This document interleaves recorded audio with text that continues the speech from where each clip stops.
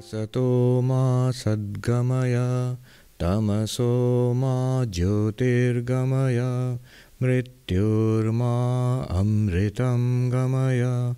Om Shanti Shanti Shanti. Om, lead us from the unreal to the real, lead us from darkness unto light, lead us from death to immortality. Om, peace, peace, peace. Good morning, everybody. Namaste to everybody. I hope everybody here and in our virtual audience worldwide, you're all keeping safe in these troubled times. So welcome once again to this new edition of Ask Swami. I must say, I was looking at the selection of questions, that I must say that I'm so amazed and happy to see the depth and the subtlety of the questions that we are receiving. That's really wonderful. We are receiving so many questions that it's impossible to answer more than a fraction of the questions that we have got. We try to make as good a selection as we can. Remember, when I'm talking about, especially about Advaita Vedanta is simple. It's about one thing only, that your own true nature. So whenever I'm answering questions, whatever the question is, whoever has asked, basically I'm trying to point to one truth about ourselves. So it's good to listen to the answer, even if it's not the question you asked. It could well be the question that helps you. So without any further delay, let us get to today's questions. Diane? Yes, Swamiji, the first question comes from Hasharaj B. And he asks, in one of the lectures by Swami Atmapriyanandaji, he mentions that when the Kundalini reaches Anahata, the spiritual heart, one sees the uncreated light and hears uncreated sound, and one recognizes his or her actual nature as the spirit separate from the body-mind. Is this the same as Aparokshanubhuti? Is the experience of the awakening of the Kundalini and the experience at the Anahata, the heart center of the uncreated light. So what is the uncreated light? So is it the same as Aparokshanubhuti? Yes and no. So in what sense yes, and in what sense no? In the sense that Kundalini, this is an entirely different approach. So Kundalini Yoga and the approach of Advaita Vedanta. Advaita Vedanta is the approach of vichara, investigation, inquiry into the self. So our experience of ourselves, by which I mean nothing more than what we all do, subject and object, waking, dreaming and deep sleep, or the layers of the physical, the personality which we have, an inquiry into that in order to arrive at the witness consciousness, which is not an object. And in Kundalini Yoga, what is done is a series of meditative practices, which are both yogic and tantric, which lead to the awakening of the mystical force called Kundalini, and which is then visualized as traveling up the Sushumna, the central nerve channel within the spine, up to the different centers, the 7 centers, psychic centers in the body, to the heart center, where the first spiritual experience takes place. Sri Ramakrishna says one is struck with a wondrous experience, and the spiritual seeker says, "What is this? What is this?" In Bengali, "Eki, eki."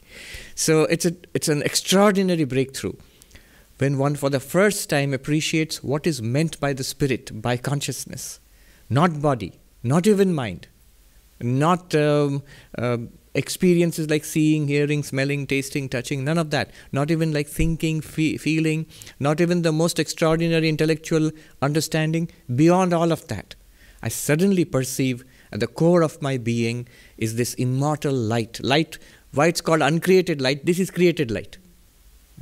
Even the sunlight, created light. It's part of the material world.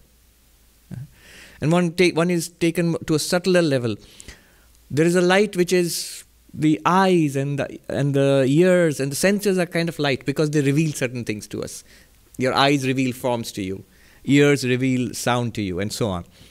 So senses can be seen as a kind of light. Light here is within quotes now, not a physical light. Subtler than that, all the senses are known by the mind. So the mind is a higher kind of light. And the mind is itself known by what? Or revealed by what? That is the uncreated light. And that's at the core of our being. That's what we truly are. So that's realized there. The uncreated light, the anahata dhvani, the unstruck sound.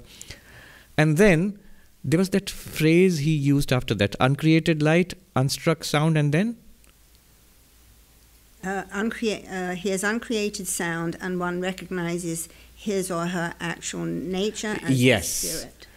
Then one recognizes his or her actual nature as the spirit. This is the result of that experience. Spirit means consciousness. I am that light. So that is the sum total. The sum and substance of that experience is that I am not this body and mind. I am that light which I experience. Not as an object. It is experienced as the subject, as I am that. So it's not an objective experience. It is rather experienced as the very nature of the experiencer. Language fails here. So this is Kundalini Yoga. And in the path of Advaita Vedanta, where the term Aparoksha Anubhuti comes from, we know, we inquire into our experience of the self. We inquire into what we are. So the first answer is, am I the body? And then we see why we are not the body. These are not just arguments. They seem to be like philosophical arguments. The body is changing and I experience myself as unchanging. The body is an object. I experience myself as the subject. The body is insentient. I experience myself as sentient. Sentient, insentient means that I am aware of the body. Body is not aware of me. That's what it means. By all these so-called arguments, these are not just philosophical arguments. They are meant to convince us intellectually that I am not the body. But deeper than that, they are meant to show us. This is something that most people don't understand. Once you appreciate this, the true magic of the Advaita path becomes evident. It is not just convincing us intellectually. It's actually showing us, as a matter of fact. When I show you, here is a piece of cloth. Is it an argument? No, I'm giving you an experience. That I am not the body, I am not the mind, it's actually an always available experience. Just the path of showing us is through a philosophical inquiry. Once we see that, then we automatically become aware of ourselves as the light or the consciousness which experiences all of this, body and mind. So this is the Aparoksha Anubhuti path. You will come to the same realization as this one.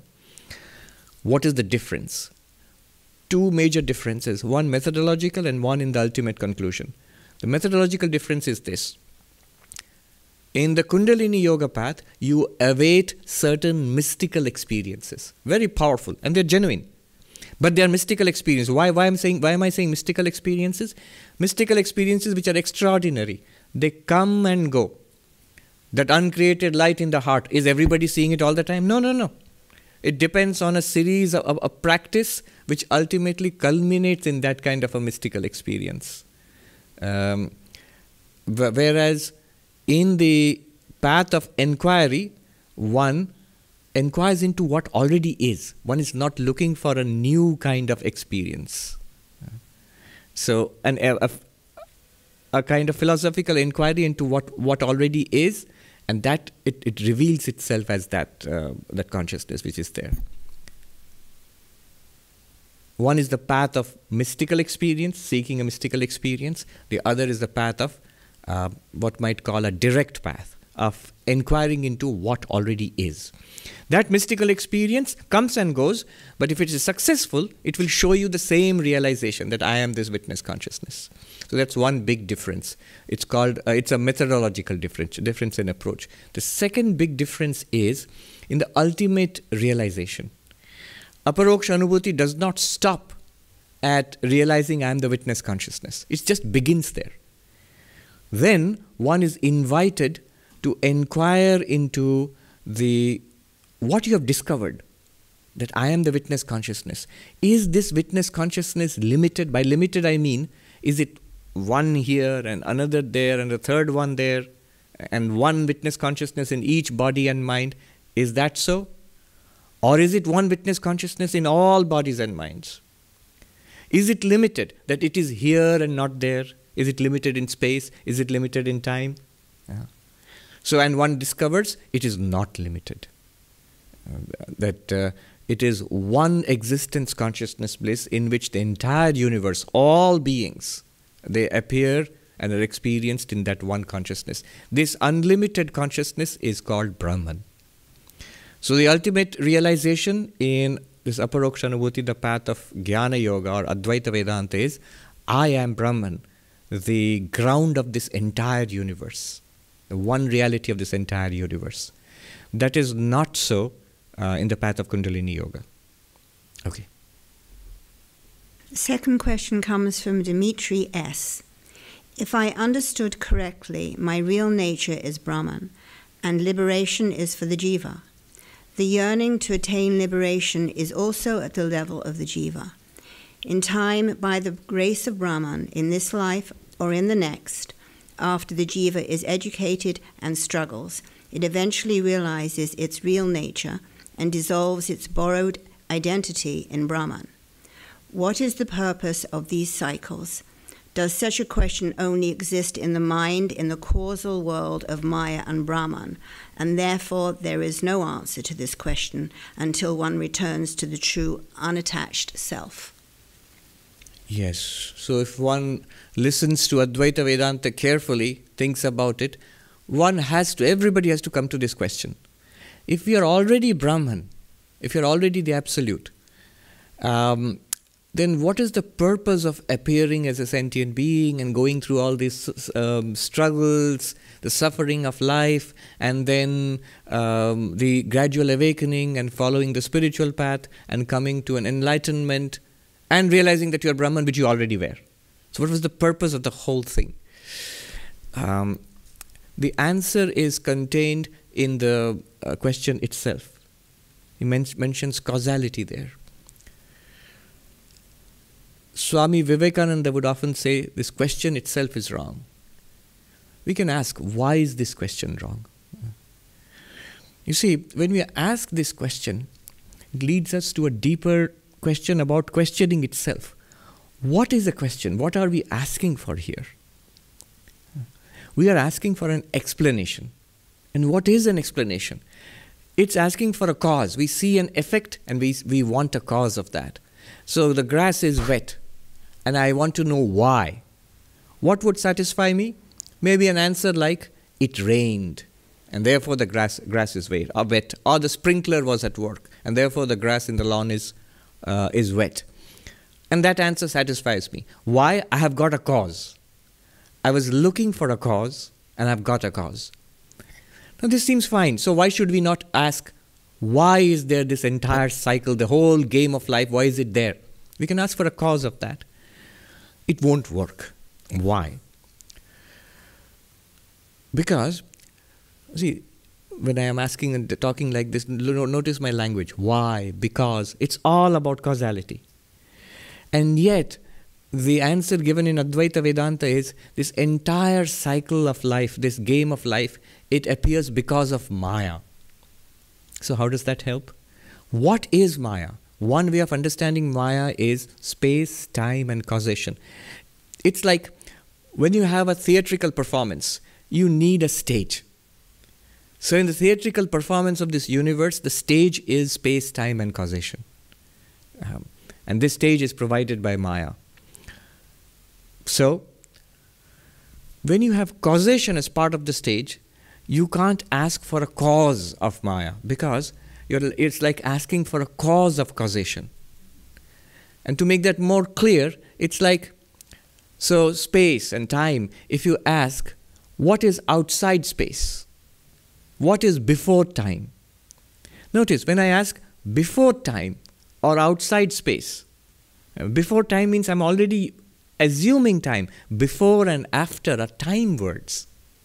Before and after are tense, past tense, future tense. So these are time words, which means you have already accepted time. Only within time does it make sense to ask before and after, past, present, and future. Only when you have accepted the concept of space, it makes sense to ask inside and outside. So this universe is space. So what if a child may ask, what's outside the universe? Nothing, you can't answer that. Because outside also already means space. So when there is no concept of space, there is no concept of outside, inside. Just like that, before Maya, without assuming causality, one cannot ask for a cause. The moment you ask for a cause, you're already asking for a cause within. Within Maya, one can ask for a cause. But about Maya itself, one cannot ask for a cause. It's just as meaningless as to ask what is outside space, what is before time. Similarly, what is the cause of cause? Cause of causality? It doesn't work. So that's a logical answer, why one cannot meaningfully answer this question. But one should be able to understand logically why it is not possible to answer it. Now the question was, is there no answer until one is enlightened? That is true. That is true. I like this. One of our senior Swamis said, it's on our side there is only the question and no answer. On the side of those who are enlightened, they don't seem to ask this question. They have the answer but not the question. And the question is gone and dissolved. It's not a problem to them. After enlightenment, it's not a problem. That's why in the Himalayas, the monks have a saying that when somebody asks a question about Maya, they would say, Maya ko pratishthit mat kijiye Mahatma ji, Maya ko kaatiye. Don't try to establish Maya, O monk. Try to go beyond Maya. Try to negate Maya. So when you are asking why this happens, one wants a reasonable, logical answer. But there's no reasonable, logical answer because this world, from an Advaitic perspective, never was. It's like a riddle, it's like a mystery, so it never was. It's an appearance. There is no reasonable, logical answer within the dream for a dream. I give the example of being chased by a lion in a dream. Now if I ask, where did this lion come from? The real answer is there is no lion, wake up. But if I won't accept that answer, no, I see a lion, you must give me an answer. Then you have to say the lion came from the jungle. But where in the jungle? Well, from its daddy lion and the mummy lion. And where did they come from? Oh, they came from their parents. And where did that come from? There's no end to this, you can see. And none of it is actually true. So that is the answer, or non-answer, if you will. What is to be done? See, this is a path. It is to be walked upon. Accept that Advaita Vedanta is telling me you are Brahman. Our immediate reaction is, I don't know. I don't know that. I may hear it, I can listen to it, but I don't feel it, I don't realize it.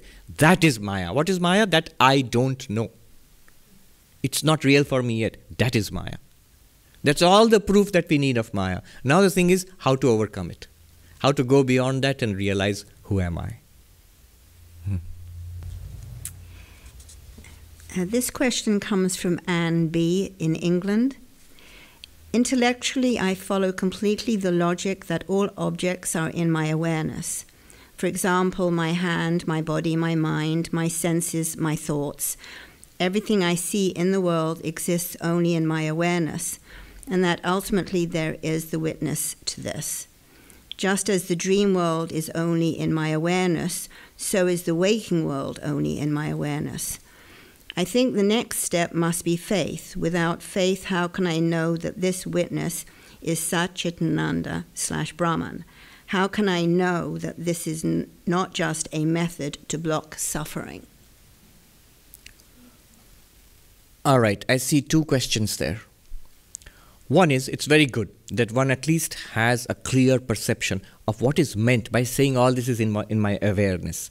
This itself is a very big step forward. Because our common sense view of things is, this world is out there. And this body is real. It is here, solid, perceptible. And in this, there is some vague stuff called mind or awareness, whatever you call it. That's it. So I am a body with awareness. Just like I am a body with a cap on my head, there is awareness inside the head. This is the common sense perception. But as we investigate deeper, you come to this realization, actually all of this is experienced in awareness. Without the awareness, what would be even the most solid world would not be experienced. The experience of this world clearly depends on awareness. Does the existence of this world depend on awareness? That's a big question. Now, the question is, I now realize that I am awareness, and in me the awareness is the mind, is the senses, is even the sense of ego, and whatever is revealed by the senses, the things I see, hear, smell, taste, touch, all that is taking place within awareness is appearing and disappearing within awareness. Now, how do I know that this awareness is Brahman or Satchidananda? Now, those are terms. What do you mean by Brahman or Satchidananda? What is basically meant is this. Now, even the word Brahman, the literal root meaning of the word Brahman is the infinite. Literally, it means to expand. The Sanskrit root meaning is to expand. So to expand without limit means the infinite. So Brahman is the infinite.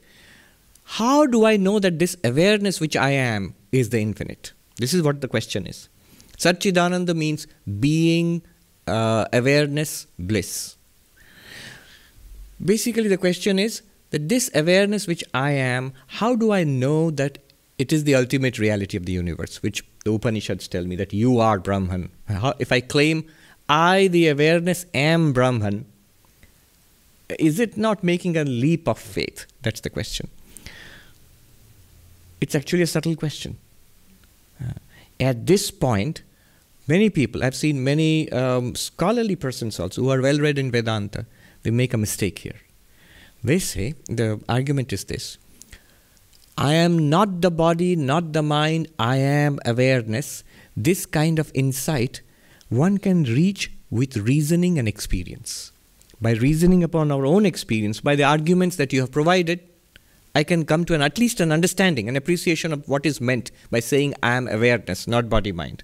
Although the body-mind is experienced, but I am not these things. I am the awareness which is experiencing these things. This can be achieved without any kind of belief. One can actually investigate and find it for oneself. But then to take the next jump, that this is the one awareness which is in all beings, in those bodies and minds.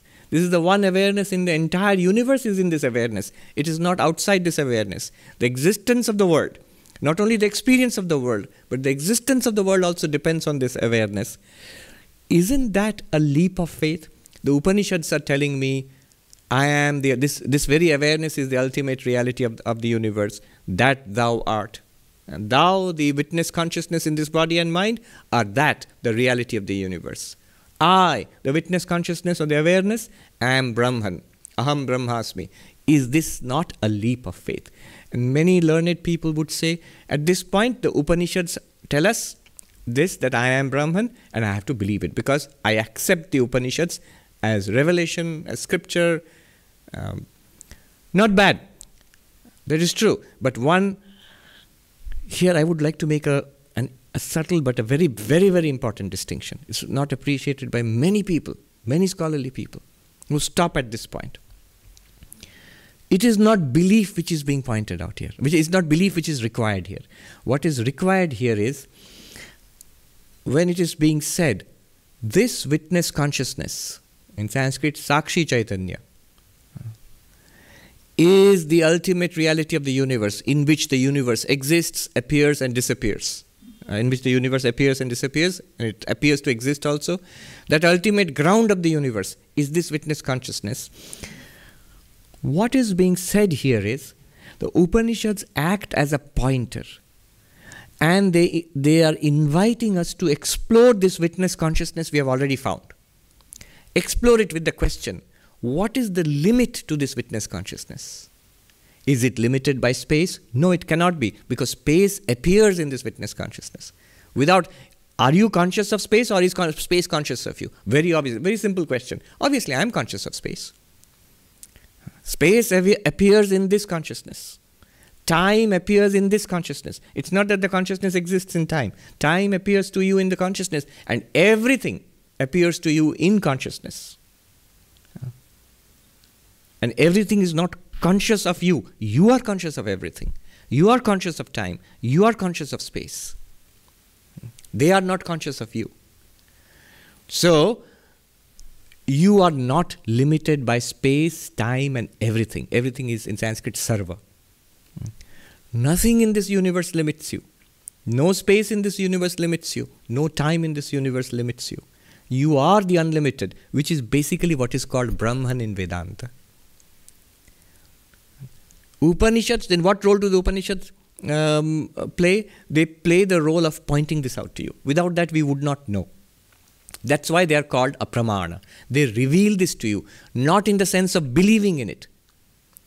If at the ultimate level it would simply boil down to believing in it, then one might just as well believe in anything, might believe that God exists and everything is the will of God, and that's it. Why go through all the rigmarole of I am not the body, mind, and discover the witness consciousness? First you discover the witness consciousness of this body and mind, and then you realize what you have discovered is without limits. That being without limits is Brahman. Being without limits is Brahman, consciousness without limits is Brahman, and bliss without limits is Brahman. This is what we are and what we discover. So, this is my answer to Anne, that it is not a matter of faith. You have already taken the most important step to discover that I am not body and mind. It's not that I am a body with consciousness. Rather, I am a consciousness or an awareness in which the body is appearing and the world is appearing. And this awareness is unlimited. Unlimited in space, unlimited in time, unlimited by object. Desha kala vastu in Sanskrit. This unlimited consciousness is Brahman. Is this just a way of blocking suffering? No, it's not a painkiller. A painkiller blocks suffering. There's a problem and the nerve impulses are inhibited by the painkiller and you don't feel it for a time being. It's not like that. If you want to experience suffering, it's continuously available to you. Go ahead and suffer. But what this does to you is that it gives you a freedom, a dimension of your being, very deep, very profound, which is beyond suffering. So like Sri Ramakrishna, at this terminal stage of throat cancer, one can say truly two things. There is so much pain here, I cannot eat. True, absolutely true, like every other cancer patient.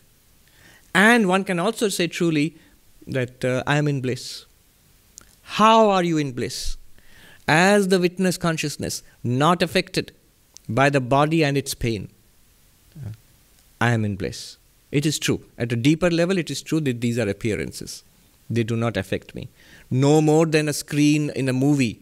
The movie screen is affected by a disaster unfolding in the movie. Nothing happening in the movie can affect the movie screen. As Shankaracharya says, even a grain of sand cannot be made wet by all the water in a mirage. An oasis which is appearing in the mirage in the middle of the desert, none of it can wet even a grain of the sand of the desert because it's not real, it's not at the same level. It's an appearance. So the appearance of pain in the appearance of the body cannot actually affect the reality which you are. So it does not block out anything. You continue to experience the world just because you realize it's a movie.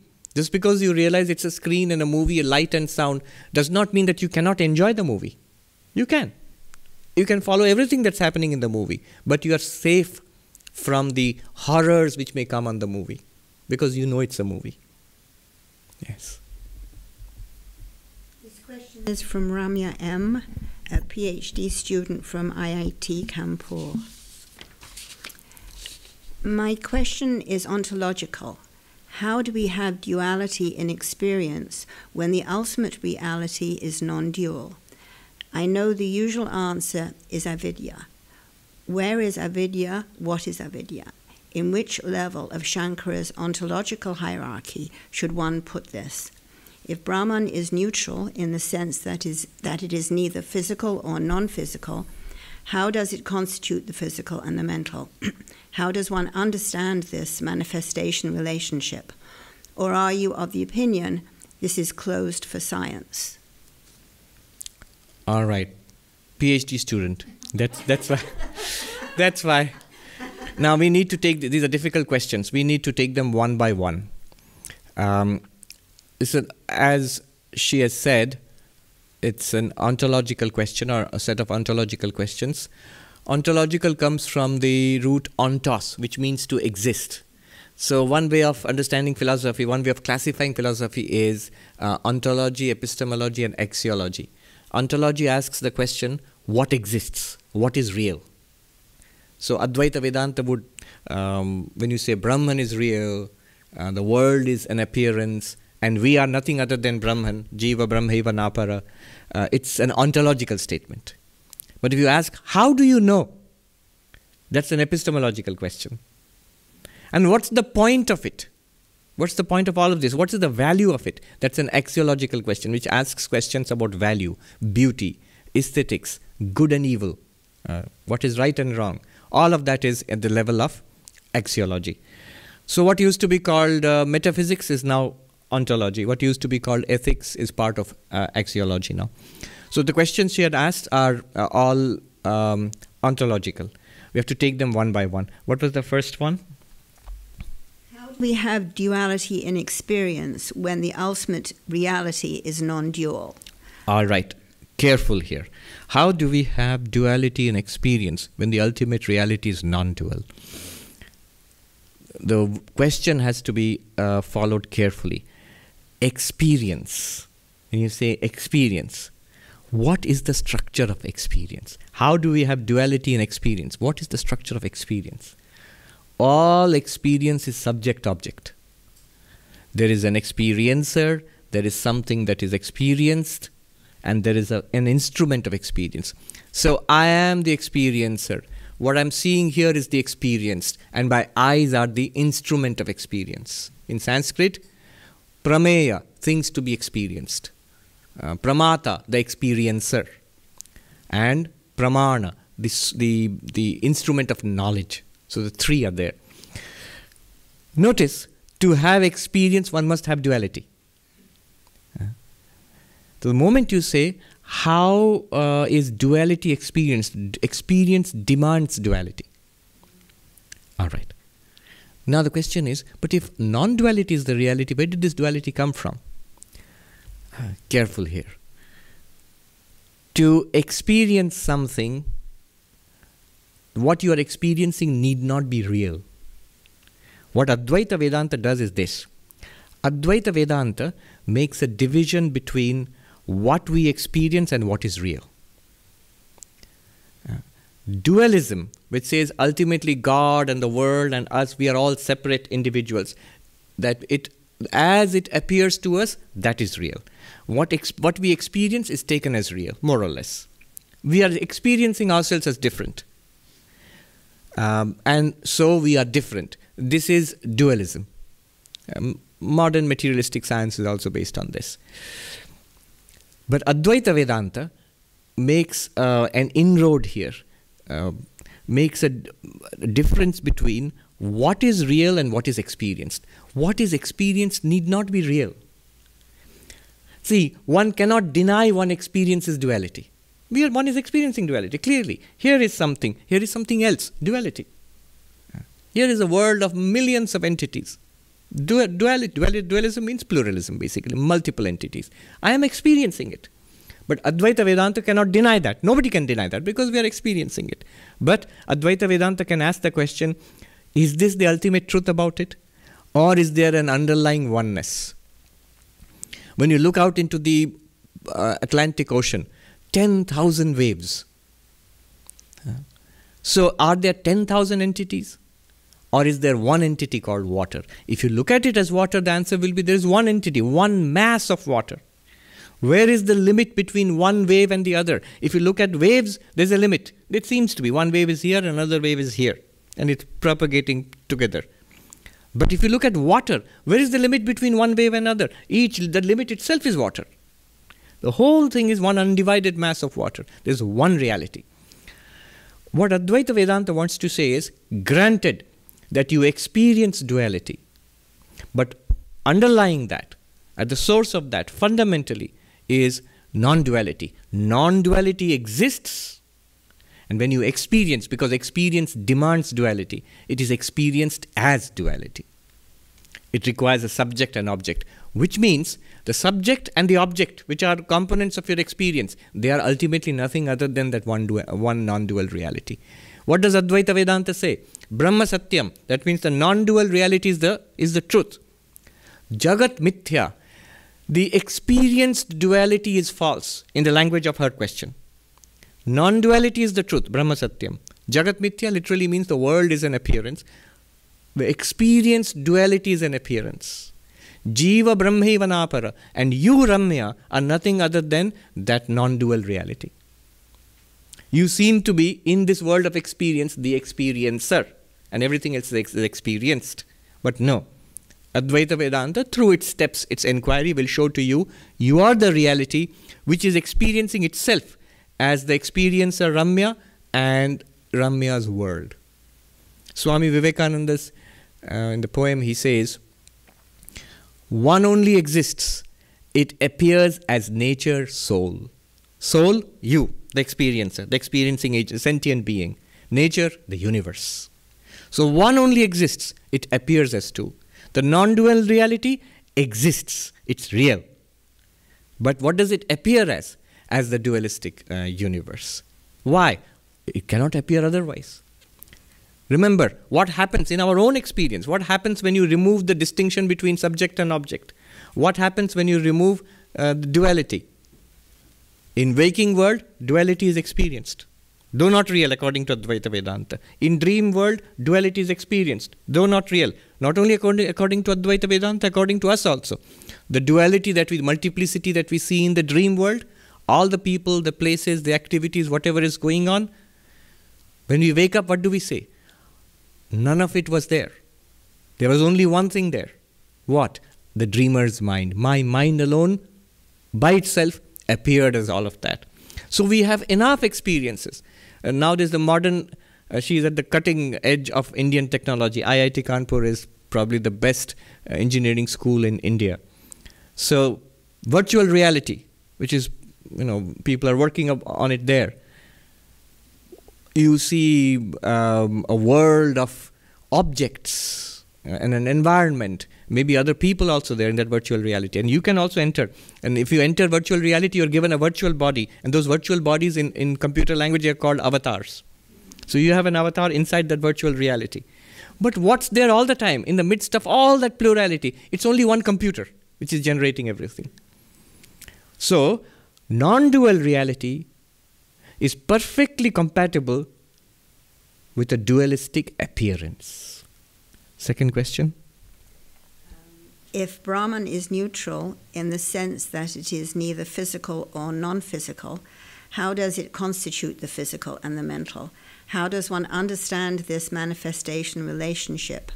Or are you of the opinion this is closed for science?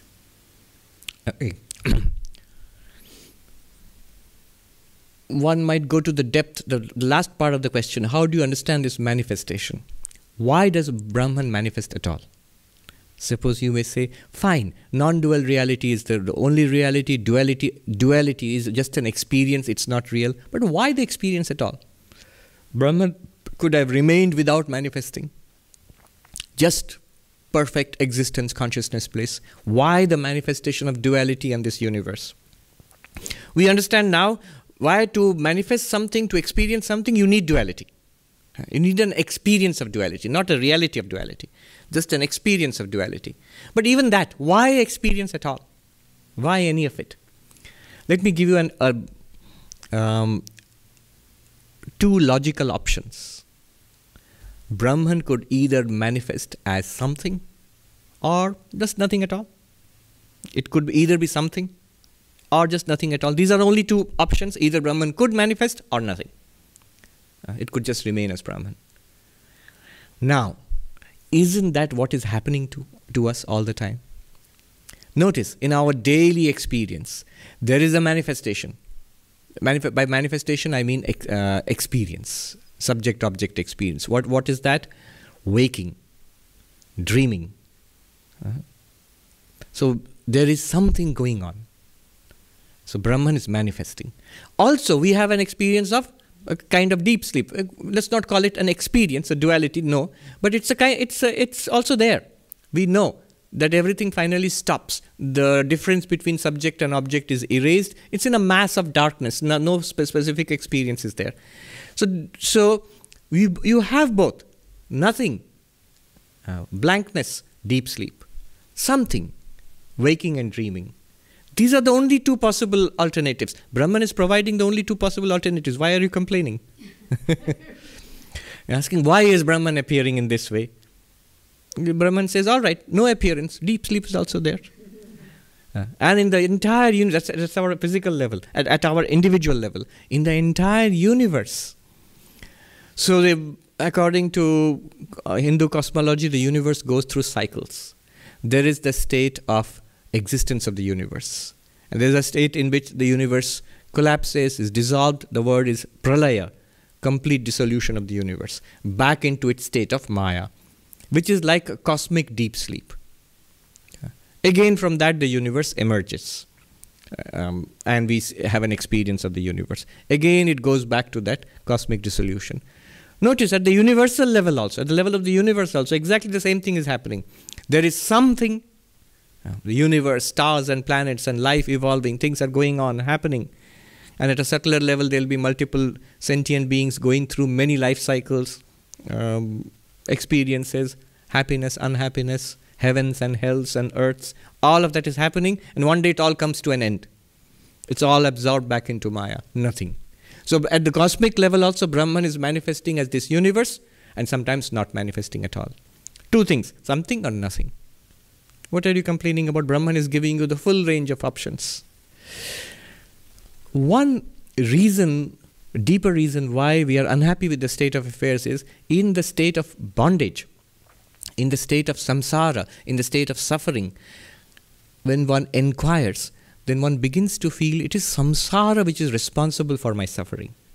It is this something, this dualistic universe out there, and me being part of it, that is causing my suffering. So at that stage, it's actually an advanced stage, one feels it would be good if it was not there. I realize there is a perfect reality, call it God, Brahman, Atman, pure consciousness, whatever you call it, that's there. Then the question is, why is the rest of it here? We could do without it. Somerset Maugham, he went to meet Ramana Maharshi in India. And then he was told about Vedanta, about Brahman projecting this universe. So he commented with his dry humor. He said, one feels that Brahman could have left well enough alone. Could have left this universe alone. Brahman could have just stayed put. As I'm saying, that's the case also. Brahman stays put for some time. And Brahman also plays out this entire universe. Brahman gives both. But our question is, at this point, let it just be Brahman perfect and nothing else. See, Advaita Vedanta's answer is, that is the case. Brahman was just existence, consciousness, bliss before the projection of the universe. And after the universe disappears, it is still that non-dual existence, consciousness, bliss. But most important, during the existence of this universe, during samsara, during the worst suffering also, it is exactly that existence, consciousness, bliss, and not one bit more. It was only the screen before the movie started. And it's only the screen after the movie has gone. But during the movie also, it's only the screen. There's nothing else beyond that. That's what makes then samsara itself like an aesthetic experience, a matter of joy. Once one realizes this, then one realizes that in everything that you experience in samsara, you are experiencing Brahman. You are experiencing that perfect oneness, non-duality. This is the only way one can experience it. So it's one way Brahman is having fun. You might say, good for Brahman, what about me? Brahman is having fun, but it's death to me, it's suffering to me. But who are you? You are Brahman. It is your game, it's your play. So it's not something to be worried about. All that one needs to do is to become enlightened. See, the proof of this, proof of what I'm saying is, notice the Jivan Mukta, the concept of being enlightened while living, is exactly this. It's not that the samsara has disappeared for the Jivan Mukta, but the Jivan Mukta sees the samsara as Brahman in reality, not in imagination. We are living in imagination. We are sleepwalking through life. We are dreaming, daydreaming. The enlightened person has woken up And having woken up, sees that everything is all right. It is Brahman itself right now. It is all right not only for the enlightened person. The enlightened person also sees it's all right for us too. But we don't see it. We see that it's terrible, it's scary. Then we ask a question like, why is this appearing? Is this closed for science? Again, yes and no. It is not closed for reason. It's not closed for philosophical investigation, as we just talked about. Science as it is, it is not something that's equipped to handle this kind of inquiry. But there's no reason why it should not expand to include this kind of inquiry. I would say Advaitic inquiry is a kind of science. Yoga is a kind of science. Yoga is empirical. And that's why Swami Vivekananda taught it at the turn of the 20th century, 19th to 20th century. He translated, the first book he translated was not an Advaitic book. It was Patanjali's Yoga Sutras.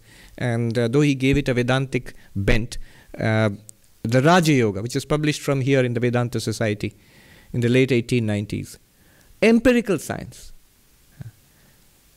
Not just data in the physical world outside, but data in the pure sense of the word data, that whatever appears to you, whatever you experience is data. So what you experience in your mind, can it not be data? Of course it can be data.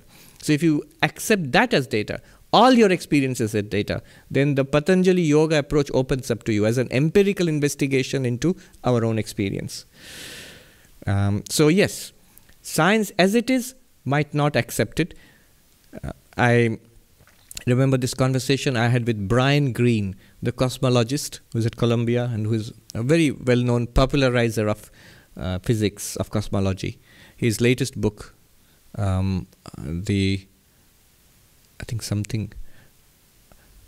forget the name of the book. He was launching that book at Harvard, and then he mentioned that he had these discussions about Vedanta, about the Vedas, with his brother, who is a monk. So the question was, what is said in these Vedantic ideas, is it the same as modern cosmology? And he said, no, it's not science. But we can see it's a poetic echo of what we are discovering in modern cosmology. It's sort of a poetic way of saying the same thing. That's what he said. Okay. This is from Diksha S., 17-year-old from India. If Brahman cannot be experienced as an object, what happens in the state of Nirvikalpa Samadhi? Isn't it equivalent to deep sleep, where there is no experience of body and mind, but an experience of blankness? I know that in deep sleep there is ignorance in Bija Avashta, and in Nirvikalpa Samadhi there is no ignorance. But what sort of experience is there in Nirvikalpa Samadhi if one can't objectify Brahman? Very good question, and also anticipating my reply. Nirvikalpa Samadhi, which is like the Asampragyata Samadhi of Patanjali Yoga, where there's an absolute cessation of mental activity.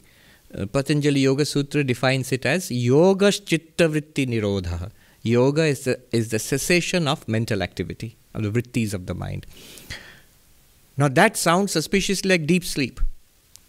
When we are awake, our mind is active, senses are active, senses go out and seem to contact an external world. Mind is active. In sleep, in dreams, the senses may not be active, the body may be sleeping, but the mind is active. It's generating dreams. But in deep sleep, even the mind stops working. The body is sleeping and the mind also goes to sleep. So isn't that like Nirvikalpa Samadhi? So the standard answer is, in Nirvikalpa Samadhi there is no ignorance. Deep sleep is pervaded by ignorance. We fall into deep sleep. We don't fall into Nirvikalpa Samadhi. Nirvikalpa Samadhi is achieved through assiduous training over a long period of time in Ashtanga Yoga. In Patanjali's Ashtanga Yoga, the 8-limbed yoga, Yama, Niyama, Asana, Pranayama, Pratyahara, Dharana, Dhyana and Samadhi. And that Samadhi is the Sampragyata Samadhi or Savikalpa. And beyond that is the Nirvikalpa Samadhi. So up to Sampragyata Samadhi or Savikalpa Samadhi, there is effort. You don't fall into it. It takes years of discipline and effort. And beyond that, one cannot make an effort to jump from the Savikalpa Samadhi into the Nirvikalpa Samadhi. That one slides into it, let us say. But so the deep sleep is pervaded by ignorance. It's based on ignorance, caused by ignorance. And samadhi is not caused by ignorance. One is quite, actually the mind is quite awake there, just still. But then I can't say that, because the 17-year-old has already preempted me. I know that there is ignorance in deep sleep and there is no ignorance in samadhi. But then what kind of experience? If there is no ignorance in samadhi, what kind of experience is there? If you cannot objectify Brahman. True. One cannot objectify Brahman. So one cannot know Brahman as an object. That this is Brahman. I see this is the world. I may even have visions of gods and goddesses. This is Shiva or Kali. This. But that's still an objectifying. But the ultimate reality is not an object. Why? Because it is you yourself. You are not an object. How can you be an object to yourself? That's not possible. It is your own real self. Real self. The Upanishad says, it is other than the known and beyond the unknown. Anya deva tad viditad, atho aviditad adhi. Kena Upanishad says this. Other than the known, beyond the unknown. See, all our knowledge is, there's something that I know and a vast number of things that I do not know. But what is common? They're things. They're objects. They could be any subject, any kind of topic of study. But they are objects basically. Things to be known, understood, experienced. Only a small fraction are known, and there's a rest that is unknown. So what is Brahman? Is it something known? I say, no, I don't know it. So is it something unknown? The Upanishad says, no, not even unknown. Here is the answer to your question. It is not an object, not the category of a known object, not the category of an unknown object. It is rather the knower, who is not a known object, who is not an unknown object. And yet, this knower, who is not an object, you cannot say it is unknown. You cannot say it is not experienceable. Rather, as Vivekananda said, it is more than known. It is you are that first, you know yourself first, you are evident to yourself first before you become a knower of objects. Before you see, you know that you are. Before you hear anything, you know that you are. Before you smell, taste, touch, you know that you are. This irrefutable knowledge of my own existence, and this is uncategorizable. If you ask, how do I know what kind of experience is my experience of myself? It is it sight or sound or smell or taste or touch? Is it inference? Is it logic? Is it belief? None of them. Why? They all depend on your prior existence, your pre-existence. So the direct answer to your question is that it is self-effulgent. Brahman is self-revealing. It reveals everything and it reveals itself also. But it reveals itself not as an object. It reveals everything as an object. Every manifestation of Brahman is revealed by Brahman as an object. But itself, it's the only way of knowing it is your own self-existence. And through that, knowing everything in the world. The one example I can give, which comes pretty close, is this. Your own eyes. So you see so many things. What is the proof that such and such person is there? I saw the person. Seeing the person is a proof that that person exists. Now if I ask, if I see some other person, I cannot say that person was there. I would say the other person was there. Seeing X is not the proof of existence of Y. Seeing Y is the proof of the existence of Y, for me. Now, if I ask, what is the proof that I have eyes? I don't see my own eyes. I can at the most see a reflection of my eyes or a picture of my eyes, but the way the eyes directly see other things, I don't see my eyes directly. So what is the proof? Remember, what is the form of the proof? I see X or I see Y. Do you see the eyes? No. So does that mean the eyes are not there? No, the eyes are there. What is the proof?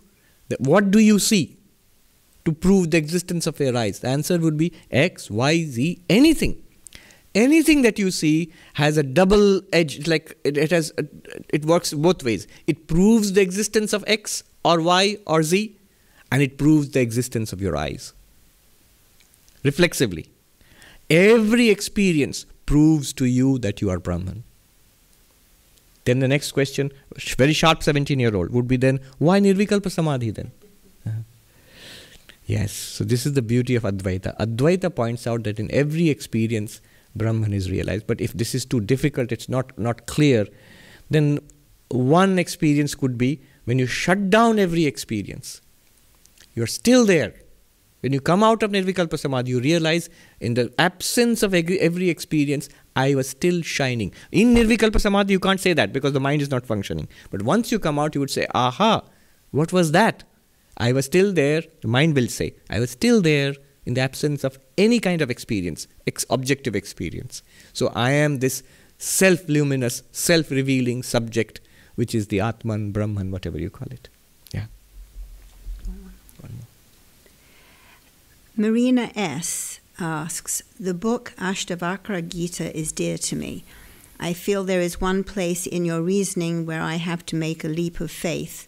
We are different bodies and minds, but the awareness in these bodies and minds is the same. My heart knows this is the truth, but my mind wants a proof. Why do we believe there is one awareness and not many similar awarenesses? Very good. We just discussed this a little bit earlier. So the question about she says that Ashtavakra is very dear to my heart, and Ashtavakra is very dear to my heart as well. So, but Ashtavakra is like a final text. So it takes the ultimate conclusions of Advaita Vedanta and states that again and again and again in hundreds of verses. It just tells you that you are Brahman. That's all. But this question shows that you like Ashtavakra is a great blessing. It's wonderful. And it's really enough for liberation. But this question also shows the need for other texts. The need for the texts which use reasoning, which use questions and answers, which may be considered lower texts, but they build up to Ashtavakra. If those are not there, then this kind of question will come up when you study the Ashtavakra. You get it, but the mind still asks, but how? How is it that I am consciousness, I understand my real nature is consciousness, but there are so many other minds, and they also must be of consciousness, and they are all different minds, so they must be different consciousness. Aha, there. Just because they are different minds does not mean they are different consciousnesses. Why do we feel they are different from us? People are different from us. Identified the moment we think we are the body, then truly every other body is different from me. There, I can see, count them, they are different. The moment I identify with the mind, truly every other mind is different from me. And because see, their personal histories are different, their thoughts are different, their emotions are different, their opinions are different. Clearly, those are minds, and they are different from me. But not body, not mind, consciousness only. Consciousness only. How is it different in different bodies and minds? Yet Advaita Vedanta reverses that question. Advaita Vedanta asks, why would you think it is different? The reason why we think, we have an instinctive feeling, the mind feels that there must be different consciousnesses. Prove that there is one consciousness. Advaita Vedanta reply to that question will be another question. Why do you think they are different consciousnesses? There is a clear reason to think they are different bodies. There is a clear reason to think different minds. But if you understand what consciousness is beyond body and mind, why would you think there are different consciousnesses? The reason we think that there are different consciousnesses, it feels like that. It feels like that because there is this lingering identification with body-mind. We are rooted in body-mind. See, that's the difficulty of Advaita Vedanta. One must be honest about it. In the Bhagavad Gita, Arjuna asks Krishna, which is easier, the way of Advaita Vedanta or the way of dualistic bhakti? And Krishna says bhakti is easier. Why? Avyakta hi gatir dukkham dehavadbhiravapyate. The way of the unmanifested reality, it means non-objective pure consciousness, is very difficult for the embodied. Now, embodied, you have to understand carefully. Everybody is embodied, even the enlightened person. See, there are bodies. Embodied here means strongly attached to a body-mind identity. Strongly attached to body-mind identity, one will continuously make mistakes about consciousness. One will bring one's own, one of the contemporary Shankaracharyas, in India. There are different monasteries established by the original Shankaracharya. The head of each one is called a Shankaracharya. The contemporary Shankaracharya of Puri, in the Shankara Matha in Puri, Nishchalananda Saraswati ji, he says, one must be careful.